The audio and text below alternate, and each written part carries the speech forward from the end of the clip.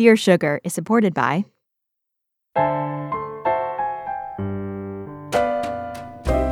The universe has good news for the lost, lonely, and heartsick. Sugar is here, the both of us, speaking straight into your ears. I'm Cheryl Strayed. I'm Steve Almond. This is Dear Sugar Radio. Oh, dear song, won't you please share some bittersweet days with me? I check my mailbox every day. Oh, and the sugar you send my way. Hi, Cheryl. Hi, Steve. So we are going to have another update, as we're doing for all the month of August before we return with brand new, bigger and better episodes in September. And we wanted to concentrate on an episode that really generated a tremendous amount of feedback. This was the episode on the Wicked Stepmother. Mm-hmm. And I should say the self-defined Wicked Stepmother. Yes, that's right. That's right. We weren't thinking she was wicked. That's right. So at the end of this rebroadcast of the episode, we, of course, have these updates. So we'll be back to read from the emails that we received. We're also going to call the woman who signed herself the Wicked Stepmother. She has an update for us about how life has continued on for her and what she did in response to our conversation, our advice. That's right. So stay tuned for that.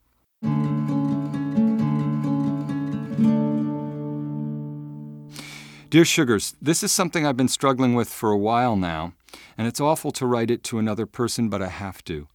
I'm a stepmother, and I hate it. The advice I get from everyone is that I knew what I was getting into when I got married, so I should accept it, but I didn't anticipate things being the way they are. I thought I was mature enough to handle being a stepmother, but maybe I'm just a total monster. That's what you are if you don't love your stepchildren like your own. I met my husband when we were in high school, and even then we fell for each other. However, before we graduated, we had a fight, and I went off to college with our relationship unresolved. We didn't talk for 8 years, aside from a few token conversations. During that time, he had 2 children with another woman.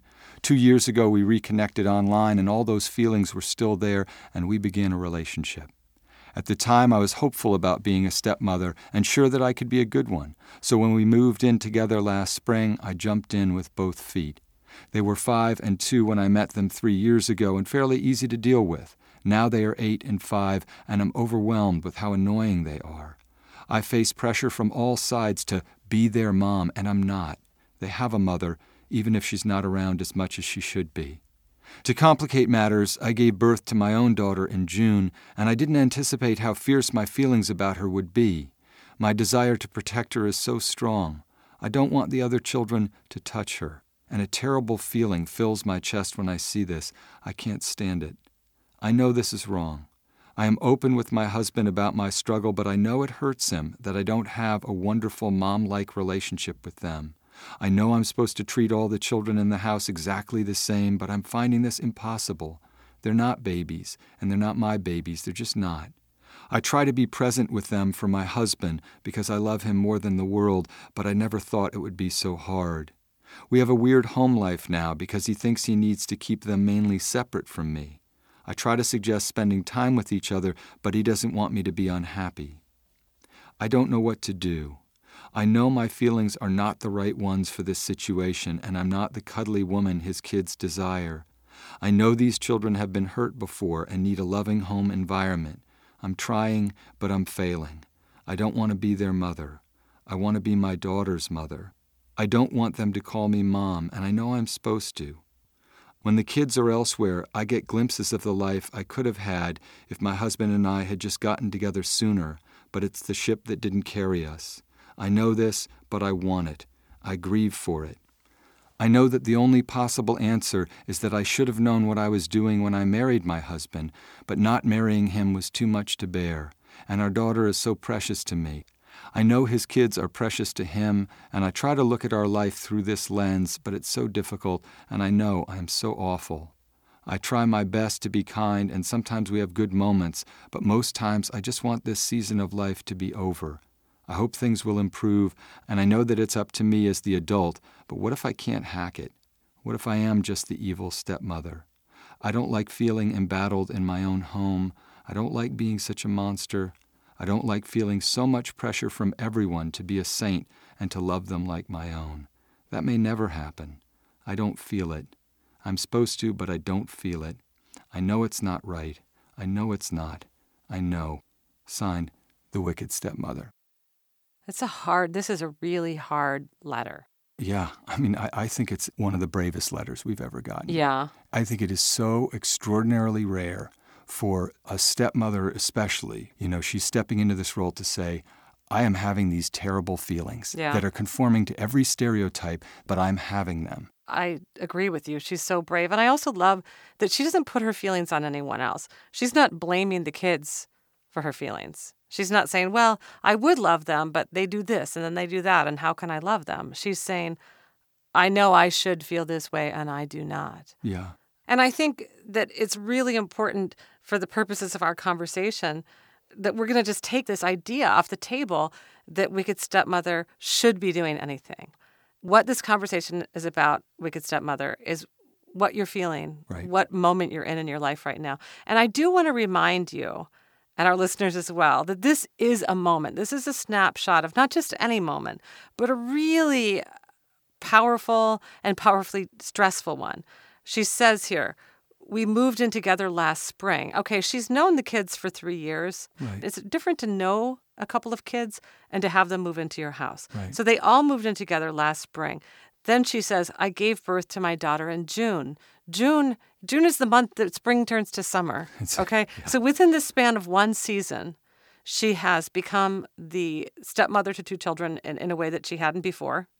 And also she has become a mother. And I know from experience, but we know this just from a biological standpoint, when you give birth to a baby, you have all kinds of hormonal changes that are about falling madly in love with your child. Right. And a huge piece of that is that deep animal urge to protect your child. Right. I have so many friends who have the beloved dogs or the beloved cats, and they bring the baby home and they're like, don't touch the baby, get away from the baby. And the older siblings, don't touch the baby. So this, I just want to say, Wicked Stepmother, this feeling you have isn't an indication that you're a terrible person. You won't always feel this way about your daughter. You'll always love her. You'll always want to protect her. But right now, those feelings are heightened. Yeah.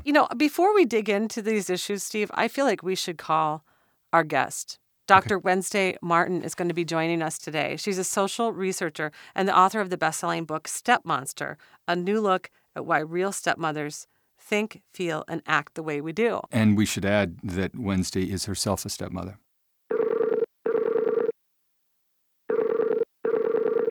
Hello. Hello, Dr. Martin? Yes, you can call me Wednesday. Wednesday. Hi, this is Cheryl Strayed. So listen, we are so thrilled to have you on the show to help us with really these complicated questions. Well, it's so cool that you guys are doing something to help these people because, it's very taboo. Well, that's it. We just read, before we called you up, we read the letter from the Wicked Stepmother. So we're discussing that letter now. And that was one of the things that we both noted is this woman, we thought she was so brave for really being so honest about things that are taboo. Yeah, I think it's really fearless and honest. And the reason I called my book Stepmonster is because so many women who loved themselves and their lives in every other way, when it came to stepmothering, they felt monstrous and they felt like failures. These super competent, happy, well-adjusted women were just floored by all these taboo feelings that they had. And the truth is, the role is a bit of a setup, but you can really come to enjoy it. I mean, I had an experience that started out really, really bad, and 15 years later, it's really good. So what was your experience? How did you become a stepmother? I married a man who had an adolescent daughter and a young teen daughter. I didn't know that statistically the worst case scenario is when a man has teenage girls, that is most predictive of failure for the stepmother and for, hard feelings and difficult adjustment. But it all really depends on where these kids are developmentally, their personality, the family culture they grew up in, and it also hinges a lot on feeling like their other parent, in this case their mom, is giving them either tacitly or really explicitly, like giving them permission to like you. They need that. Even if they're 45 years old, they're going to need their mom to say to them, hey, you know what? Yes, Daddy and I got divorced. Yes, I'm a little bit upset that he's with Cheryl, but guess what? I can hold my own feelings. Right. It would be cool if you would give Cheryl a chance. That's right. I think I should be given a lot of chances. I should be, but what I'm saying is that changes everything, and those are the happy outcomes. Yeah, so one of the things that you described, and obviously you've done a lot of research about the age of the kids, where they are developmentally. Cheryl and I were talking before we got on the phone about the very kind of precarious situation that the wicked stepmother finds herself in. What could you say to her about the situation that she finds herself in with 2 older stepchildren and a new little baby? First of all, she says, I'm a stepmother and I hate it. I feel like a stepmonster. I hate myself for failing. And the first thing I want to say to this woman is, honey, join the club. The door is open. Come on in. Sit down. Here's your membership card. Now look around. We're all here with you. There was not one woman out of the dozens that I interviewed formally and the 100 or so women that I spoke to casually about being stepmothers who said to me, I got this. Right. This is easy. If anybody said that, within 15 minutes, we were getting to the nitty-gritty, which always involved resentment, anxiety, feelings of failure. And all those things, the research tells us, come from living in a should culture when it comes to stepmothering. Stepmothers should feel like these are their own children. They should love them like they're their own. They should be able to extend their feeling of love for their husband or partner to these kids. They should rise above. They should know what they're getting into. Enough of the shoulds. And here's a really important thing for her to understand. People will tell you that you should love them like they're your own, and maybe you will, but maybe you won't. Right. And one of the most harmful things that happens to stepmothers is they confront a lot of myths. And one of them is, the myth that stepchildren and children are the same, and if you don't feel the same way about them, you're bad. Anybody who has a child and is with that child, from childbirth or, earliest adoption or fosterage, knows that there's something very special about the bond that builds up over time. Attachment is a suite of behaviors that unfolds between a caregiver, and a dependent offspring, and it's really deep and meaningful. It's in our neurocircuitry. It's rich. It's rewarding. Let's be honest. We don't always have the luxury of getting that with our stepchildren. In fact, we rarely do. We rarely do. Right. So it's different. And don't let anybody tell you that it shouldn't be or that you're bad for feeling it's different. The other point, guess what? This child has 2 parents. Your baby needs you. And it is okay to withdraw a little bit, prioritize your baby, feel like you want to circle the wagons a little bit. That doesn't make you a bad stepmother. You're giving your stepchild space with her father, and you're giving yourself time that you really need with your baby.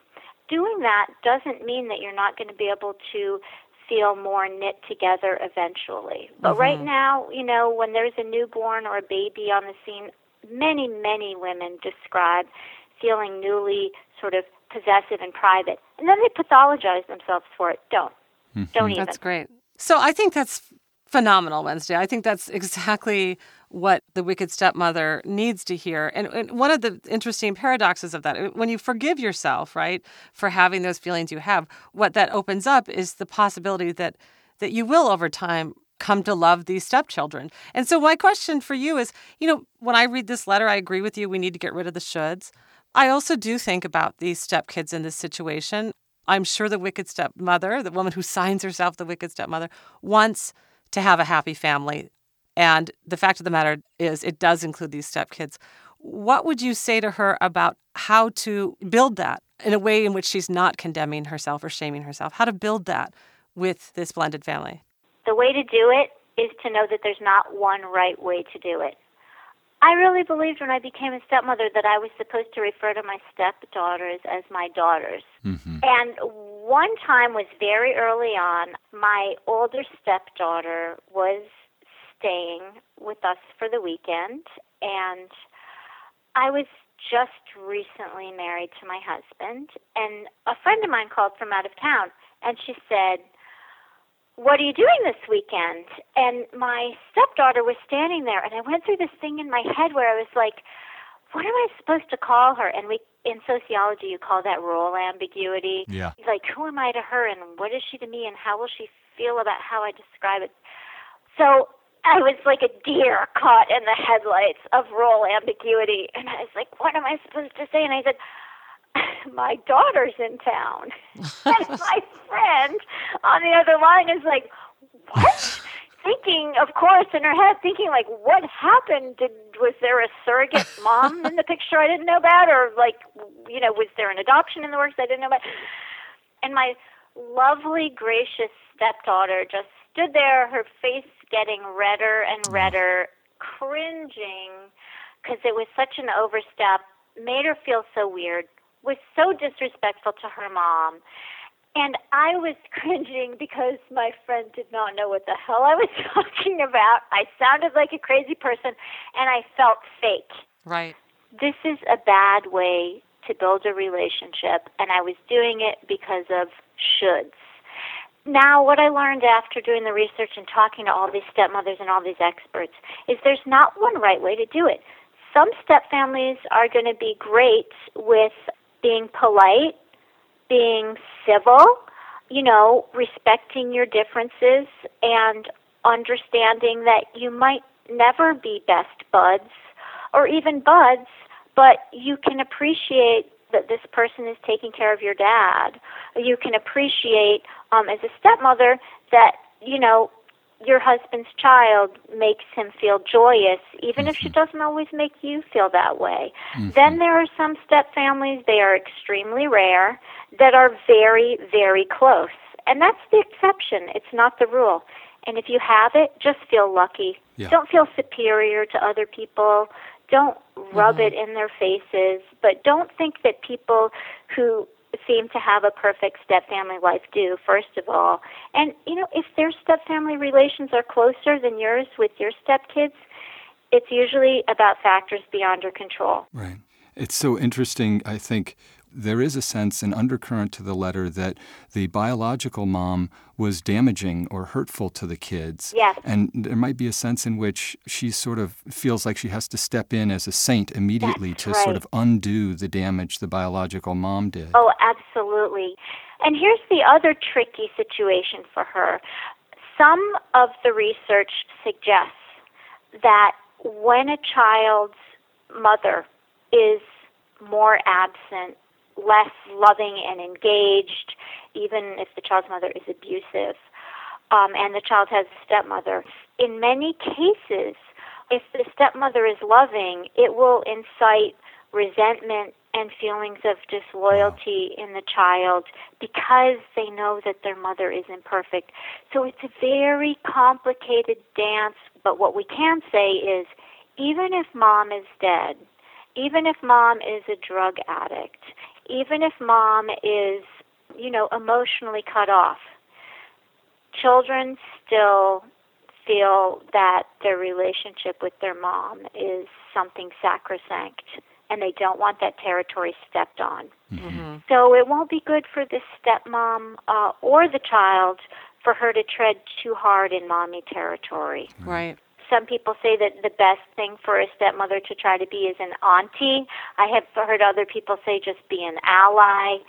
Somewhere on that spectrum between auntie and ally, you're going to be able to find that balance, and it's tricky. Now, thankfully, this child has a present, loving parent, and that's dad. And especially while there's a baby in the picture, dad can pick up the slack and just work on and nurture and make even better every day. his relationship with his child. And that takes the pressure off her. Yeah. And then she can reset her expectations, and the guilt will lessen. Right. Yeah. I wonder if there's something to be said, Wednesday, about talking with Dad about this, because one of the things that's striking is that he's clearly picking up on her resentment of her stepchildren, and especially, her not wanting them to touch the baby. And that's caused him to sort of try to keep the kids sequestered, the stepchildren, his children, biological children, sequestered from her. So it feels like he's got to be a part of that process as well. That's such a great point. And here's something we know about the difference between first families and step families. This is the other, BS that these families have to deal with, is the expectation that in order for a step family to be successful and happy, it's supposed to look, feel, and act like a first family. Absolutely, 100% not the case, we know from the research. We know from the research that first families bond really well as a group. They bond really well when they're all having dinner together, playing a sport together, doing a puzzle together. Guess how step families bond best? Dyadically, one-on-one. So when the stepkids are there, what therapists will tell you, based on what works, is let Dad have time with his child. Then you have some one-on-one time with your husband's child. Don't try to do this thing where everybody's sitting down and having a family dinner every second of every day. Do you know why? Because for step families, all together now activities activate anxiety about who's on the inside and who's on the outside. So until you get your sea legs, and you need to get your sea legs over and over. You need to get your sea legs again in the step family when you have a baby. You need to get your sea legs again in a step family when your stepchild graduates, when your stepchild marries. These are all moments when step families have to readjust. So she's in a moment of readjustment. So let Dad be with his kids, and then let her, one at a time, be with one of the kids without the baby. And do a really low-impact, we call them shoulder-to-shoulder activities. Don't be sitting there eyeball to eyeball like, hey, hi, let's relate.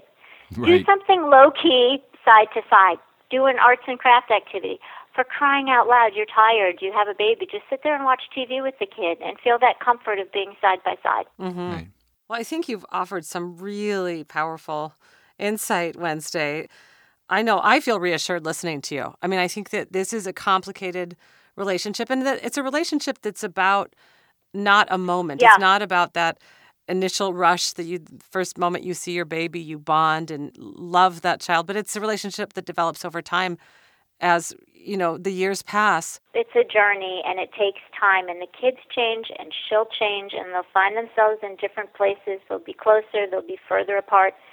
It's really normal. There's not one thing she's written in this letter that I haven't heard many times, including this sense that she's just freakishly unique and terrible. Right. Well, and I want to say, too, she signs her letter, the Wicked Stepmother, like the terrible, terrible stepmother in Snow White and the Seven Dwarfs, okay? Yes. And this is a woman who, tries to murder Snow White, right? Yes. And I really think, Wicked Stepmother, if you're out there listening, I know that evil woman would never have composed a letter to Dear Sugar Radio asking for help. She just wouldn't have put the bothered. poison in the apple, and she was done with that. And so I think that by even asking these questions and admitting to these feelings that are so taboo, it tells us that you're not so wicked after all. Yeah. I agree.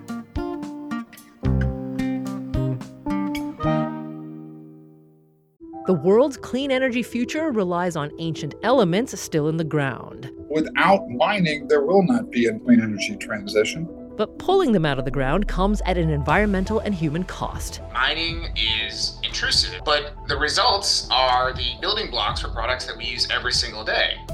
I'm Meghna Chakrabarty. Join me on Point for Elements of Energy, Mining for a Green Future. 5 special episodes. Listen and follow On Point wherever you get your podcasts.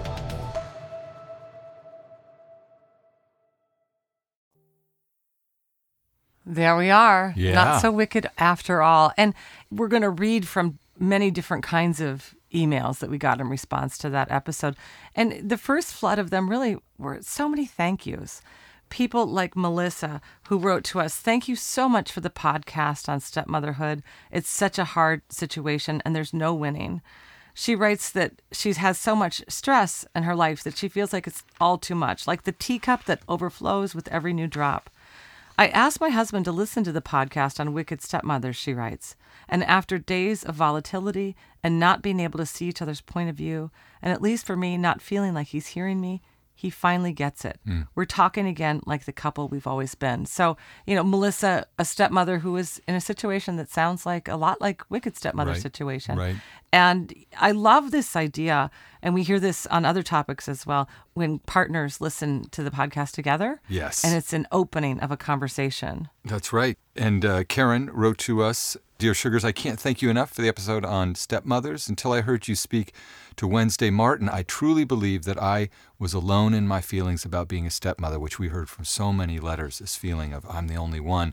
"My stepson is 15, and our relationship has always been a source of stress and anxiety for me. I've always felt a lot of pressure from my husband to be the loving, devoted mother my stepson has never had. He expects me to love him like he's my own son, but that's just not how our relationship is. I've tried to talk to my husband about how difficult it can be to be a step-parent, and his response was, 'I don't see you that way. You've been with us for so long, I don't see you as a stepmom.' He just doesn't get it. I never wanted kids, and this wasn't what I anticipated when my husband and I got married. I can't tell you how relieved I was to hear Dr. Martin say that it's normal to feel this way, for stepmothers to not always love their stepchildren as their own. Thanks for showing me I'm not alone." From Karen. Now look, we can hear that letter and say, oh, gee, it sounds like hasn't fully communicated to her husband that he doesn't get it in these various ways. But in some ways, that conversation only takes place when somebody like Karen and all the other Karens out there realize, hey, you're not alone. This is a common feeling. This is legitimate, the way you feel. And then having heard that and having it validated, our advice immediately, if you haven't done it, Karen, obviously, is, well, now it's time to tell your husband compassionately, I love you, but there is this part of how you see me that, you're not quite getting how I feel about this. Yeah, maybe they can listen to the podcast together. That would be ideal. I think that's some of the most important, maybe the most important work we do here on the podcast is making people feel not so alone. Yep. You get to say, other people have these same struggles. We also got some advice. Katie wrote to us, "Our blended family has learned a lot in the 22 years since we came together. Here are a few things we discovered. One, I heartily agree with your guest's belief that forcing everyone to participate in all family activities is a no-no. Never, ever. It's more like if you build it, they will come," which I think is just great advice. The second piece of advice she has is everything takes longer than you think it should. When you first combine families, there are no shared memories. You can feel lonely when others are sharing stories that you aren't a part of, but a few years along, you'll all have made some memories as well. She also writes, and this is a wonderful, bright note, bonus kids. That's how I've always referred to my stepson and stepdaughter. I love it. And the grands are just our grands. There are no step references there. Today, my bonus kids introduce me as their bonus mom or just one of their parents to keep it simpler. And so I think that's a wonderful thing that Katie shared with us, is taking the long view. Mm-hmm. And her letter ends on this really poignant note. Let me read it. Sure. My ex died 2 days ago. My husband has been so loving and respectful of my time spent with my sons, my ex, and his wife during these past terrible months of his dying. Had our relationship been acrimonious, my kids and I would likely have been out of touch while they spent all that time at their dad's side. Yet without him, they wouldn't exist. I'm so glad for the relationship building we continued after our divorce and my remarriage, and never could have foreseen how much all of that would matter at the end of my ex's life. And this is really key because, we talked about the conflicts around this very specific stepmother who is feeling conflicted. But, and what we're going to explore, obviously, on future episodes, there's so many different dynamics with step families. Yep. And, it's about co-parent with exes, how to welcome kids who are not your kids from the beginning into your family. And I love that Katie has shared with us. There's a whole bunch of beauty too. If you're willing to sort of engage in this struggle, beautiful things can come. Yeah, and she takes the long view. And what's beautiful about Katie's letter, even though obviously it's a somber note, is that hard work of being patient and flexible pays off in moments of crisis, of the passing of a parent. Right. So we are now, talking about the long view. We received this letter, several months ago, gave our advice a couple months after that. And now some time has passed. And not only are we going to talk to Wicked Stepmother, we're also going to talk to her husband.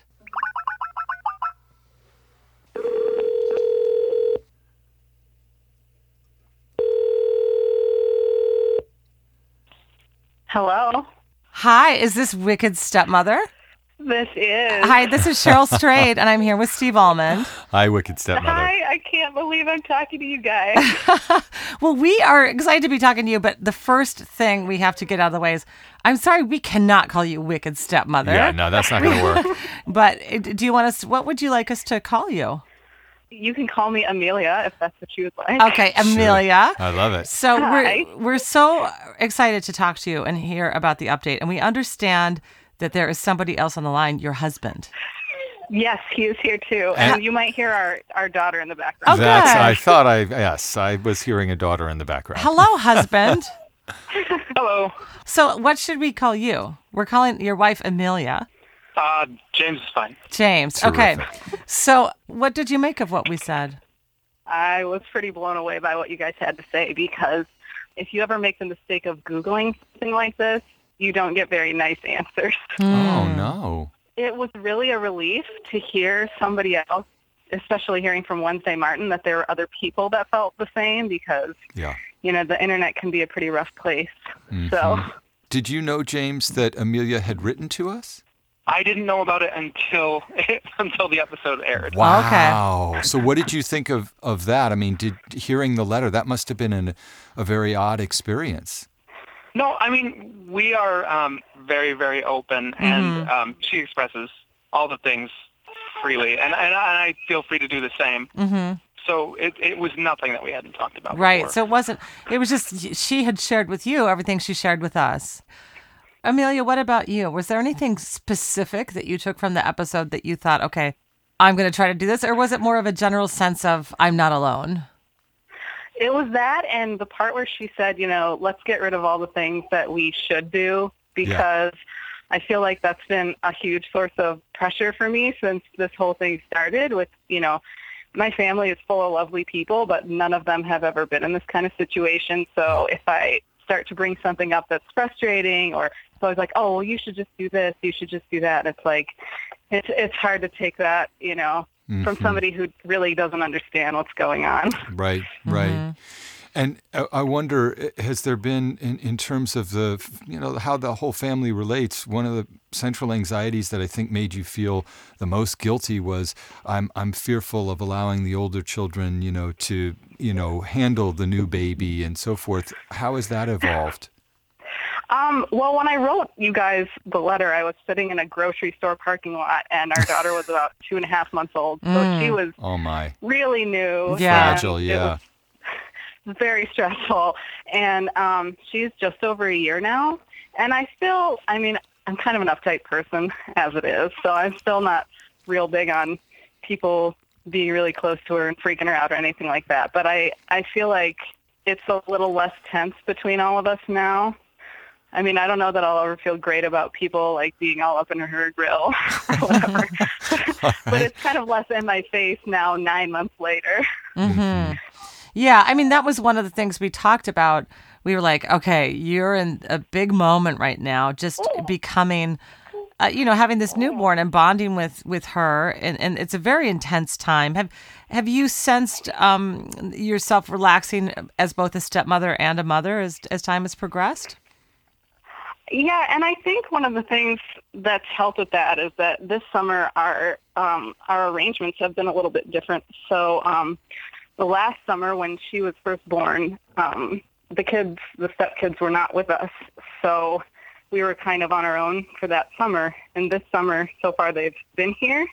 And so one of the things that we did was, we decided to arrange our days kind of based on what works for us as opposed to what people might think, we should be doing. Since we're both at home a lot, we get a lot of opinions that we should all be home together all the time, but that doesn't work for us. So Yes. during camp and that kind of thing. So just making those decisions that work for us as opposed to what everybody else thinks, I feel like has taken a lot of the pressure off. Yeah. Yeah. I mean, it's funny that you say it so concisely. I think that's advice we give over and over here on this podcast, not just about step parenting. I mean, really about so many things we do in our lives, from work to love to parenting. It's you have to create a life that works for you. Yeah. It's so interesting too, listening in, and I have a 9, 7, and a 3-year-old. You guys have, I think, a 9, 6, and a 1-year-old. And that is a chaotic house, any way you slice it. There's no Dear Sugary advice that's going to get around how chaotic that is. And so I think you're very wise to say, how can we take the pressure off, Yeah. if it's camp, whatever it is. But I wonder, Wednesday Martin had said, try maybe rather than enforcing that family, everybody's got to be at the family dinner and having these, communal experiences, try one-on-one. Has that helped at all in terms of relating to your step kids to try to have one-on-one time with the 9 and 6-year-old? We haven't tried too much of that yet. I work all the time. I'm kind of the primary breadwinner in our house, which a lot of people also don't understand a lot. But I feel like we're kind of working towards less separate things. But we do just kind of do our own thing, which I think works more for us in terms of kind of reducing the stress of those gatherings and what we're supposed to look like and do. So I think we're on the way there. That's so great. So how specifically your relationship, I guess, with your stepchildren, Amelia, how has that changed over these last months? I don't want to sound mean. We're kind of like ships passing in the dark still a little bit here because just my schedule is really busy. I work from home, but I have like 4 different jobs. So, I mean, there's not a lot of time where we overlap, but I feel like when we do overlap, I'm not quite as on edge. So it's easier to just have like those little conversations, how was camp, how was the day? And it doesn't feel so much like an attack of like, this is happening and I don't want it to be happening. So that's the thing that's changed for me. Like I don't dread when our paths cross and we have a couple minutes to chat. Yeah. Right. Because it's not about somebody else's expectations, perhaps, of like what you think you should be as a stepmother. Right. And I mean, my parents, like the model I grew up with, they both had summers off. So whenever they're kind of imagining what our summer and what our schedule should look like, they're kind of picturing like 2 parents on vacation for the summer, which isn't our scenario. That's not your scenario. It's such a pressure cooker. You work at home and you got more than a full-time job and, by the way, a 1-year-old. So I think actually there probably isn't space at this moment in the family's history for, let's go out and, have a one-on-one activity. But it does sound like there's some evolution, and at least that within yourself you feel calmer and less, as the letter you wrote, as you've told us, it was really at a painful, anguished moment, and it sounds like the temperature's been turned down on that considerably. Yeah, I mean, I'm still in the space where like when she said take one of the kids without the baby, I was like, oh no, that's not going to happen right now. But now I feel like, okay, there could be a point where that could be an option, and I would feel all right about it. So it's just like the possibilities have kind of opened up, and it's not so much dread about what's going to happen. Oh, that's so wonderful. That's really, Amelia, I'm so glad to hear that. And I just want to hear, James, do you have anything to add in terms of how things have evolved over the last few months? You are so compassionate and supportive, and really, I think a lot of what we said essentially echoed what you have been trying to say to Amelia. How have these past few months been for you? This whole time has been great for us since we've been doing it kind of our way and not based on people's expectations, because I love being a father. Yeah. So honestly, there has never been any pressure there, for her to fill in this slot that doesn't really need filling. That's right. From my perspective. That's right. That's right. Well, listen, we can hear that things in the household have reached a point where Dear Sugar Radio is going to gracefully say, go back to the loving chaos that is the family right now. It's nap time. It's got to be nap time somewhere. It's actually, I hear that noise means it's past nap time, actually, if you'll remember, Cheryl. This is past nap time. I remember distinctly. Okay, guys. Hey, listen, so fantastic talking to you, and good luck with all the children. That's right. The many kinds of children you have. We wish you well. We do. Thank you so much. I'm such a huge fan of you guys. I can't even say it enough. Oh, thank you. Thank you. Take care, James. Thank you. Bye-bye.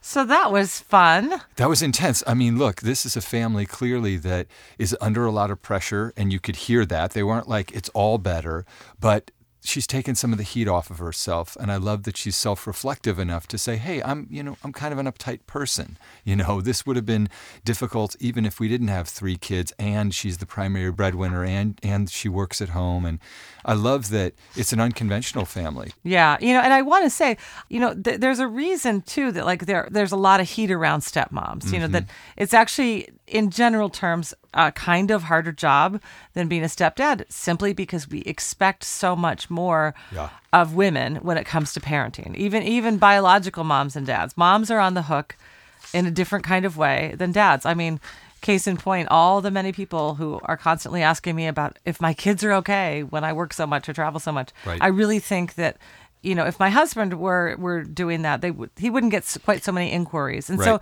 there is a lot of pressure on stepmothers that's kind of unique to being a woman. Mm-hmm. And I see that this partner that Amelia has, like, he's saying, listen, we don't adhere to those rules. He's obviously a very primary parent. I'm not saying she isn't as well, but with his own biological kids, he takes the lead, he should. He should. So sounds like they've got a pretty great system worked out.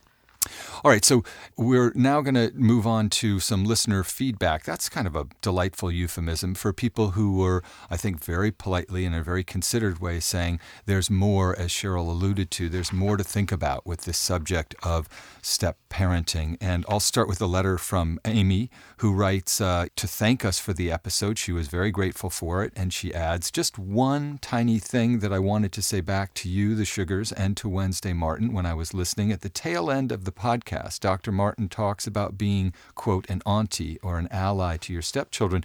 I think for many stepmoms, including me, this can be confusing. Here's why. In many cases, when there are older children, especially those who come only for weekends and holidays, step-parents do not need to step into a parenting role and discipline or help with homework or drop the kids at school and pick them up for soccer. They can be aunties or allies. But for younger kids and for step-parents who may have the kids 50% of the time or more, this isn't possible. And actually, Cheryl, this is just to the point that you were making about the kind of pressure that Wicked Stepmother was under and that society was putting on her. Often stepmoms like me are the one with the more flexible job in their household and maybe the ones who need to get their child from school. For these step-parents, there is some mixed messaging. Some people say you have to immediately step into the role of parent and join in disciplining the child. And other people say you have to stay away from disciplining the child entirely. You aren't a parent. I personally feel in this case you need to act as a parent, even if you're not becoming one of the 2 biological parents. So I think that's such an important point, that sometimes you are in loco parentis. And even if the tag that you have biologically in society's eyes is the step-parent, you got to discipline the kid. It's it's a crisis that comes up all the time. Mm-hmm. And, one thing I want to say, and this is always something I reflect on personally, and I know it's a challenge that you and I have talked about, is that we have these themes. This episode was stepmothers, but what we were really doing is responding to 2 letters, okay? And in this case, in this rebroadcast, we just aired one of them. But what ends up happening is that focuses our conversation on a very specific dynamic. Yeah. And this next letter, I want to read a little bit from it, signed by a woman who's signed Crazy About My Stepkids. She brings up a very good point. And that is, more than once during the show, it was said that a child only ever has one mother. I am a stepchild of 2 mothers, a lesbian couple. Without getting into the details of that complicated story, I want you to know that there are some of us who absolutely have 2 mothers. I am also happy to be a stepmother, and I'm coupled with a female. So, I when I read that, I was like, Right.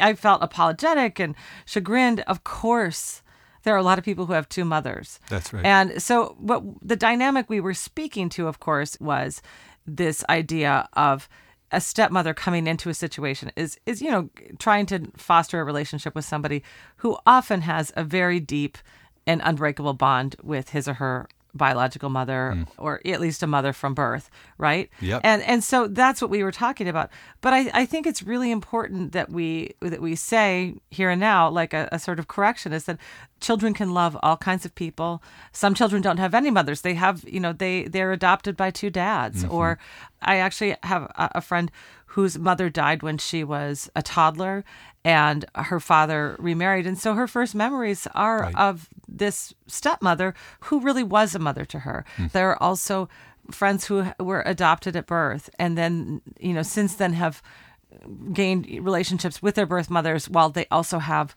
relationships with the mothers who raised them. They're adoptive mothers who are really, they think of as their true mothers. So it's very complicated. And in future episodes, I want us to discover all of that terrain. Right. Yeah, I would even add this wrinkle from a letter writer named Dad, who reminds us that it's not just step moms, it's step parents we're talking about, sometimes step dads. He writes that he's the dad of two boys, one who's his biological child and another who is his stepchild. And he concludes his letter by saying, as it happens, I have been far more deeply involved in my stepson's upbringing than his other dad, which is the term that they use. But no one is jealous. I say this not to boast. I recognize the large component of good fortune here, but because I don't want any step-parent to believe that they can never be a, quote, true parent of their child. He is as much my son as our second son, and their relationship is a wonderful part of our family life.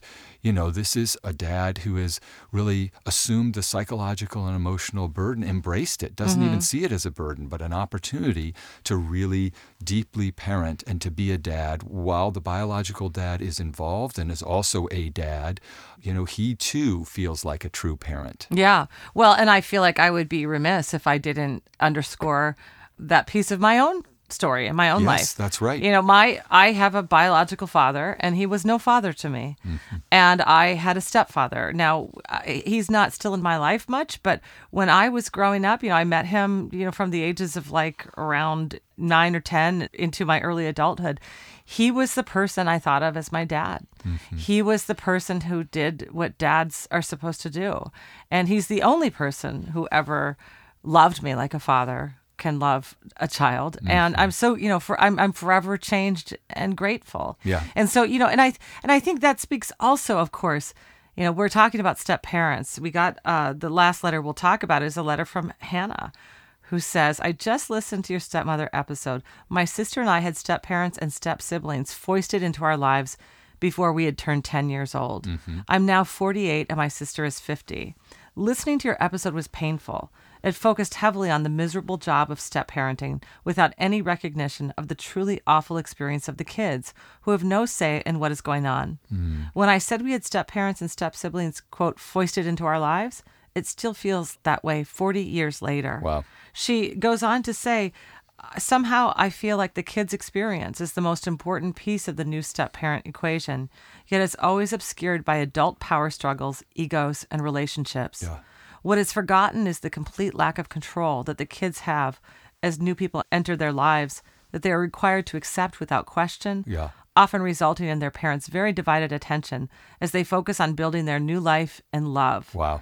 Your guest made good and important points on integration techniques and boundaries. However, I want to advocate for the kids. Divorces are awful, and often the step-family dynamics that follow are even worse. Please don't forget about the kids. You know what? She's right. Yep. And what do I say? It's like a little bell going off in my mind. Don't you just? Yeah. We've got to do an episode on we have to. being a step kid. Right. I think it's a really complicated, and it could be like in Mike's situation, it kind of saved me. Right. Right. And it can be disastrous. Right. I was thinking as you were reading that show, boy, I would love to get some letters from kids. But I think what we're going to ask is, if you're a step kid, hereby know that we welcome letters to talk about your experiences, joyous and full of tribulation or anywhere in between. And in return, we promise that we'll do an episode on this important subject in the weeks to come. Write to us.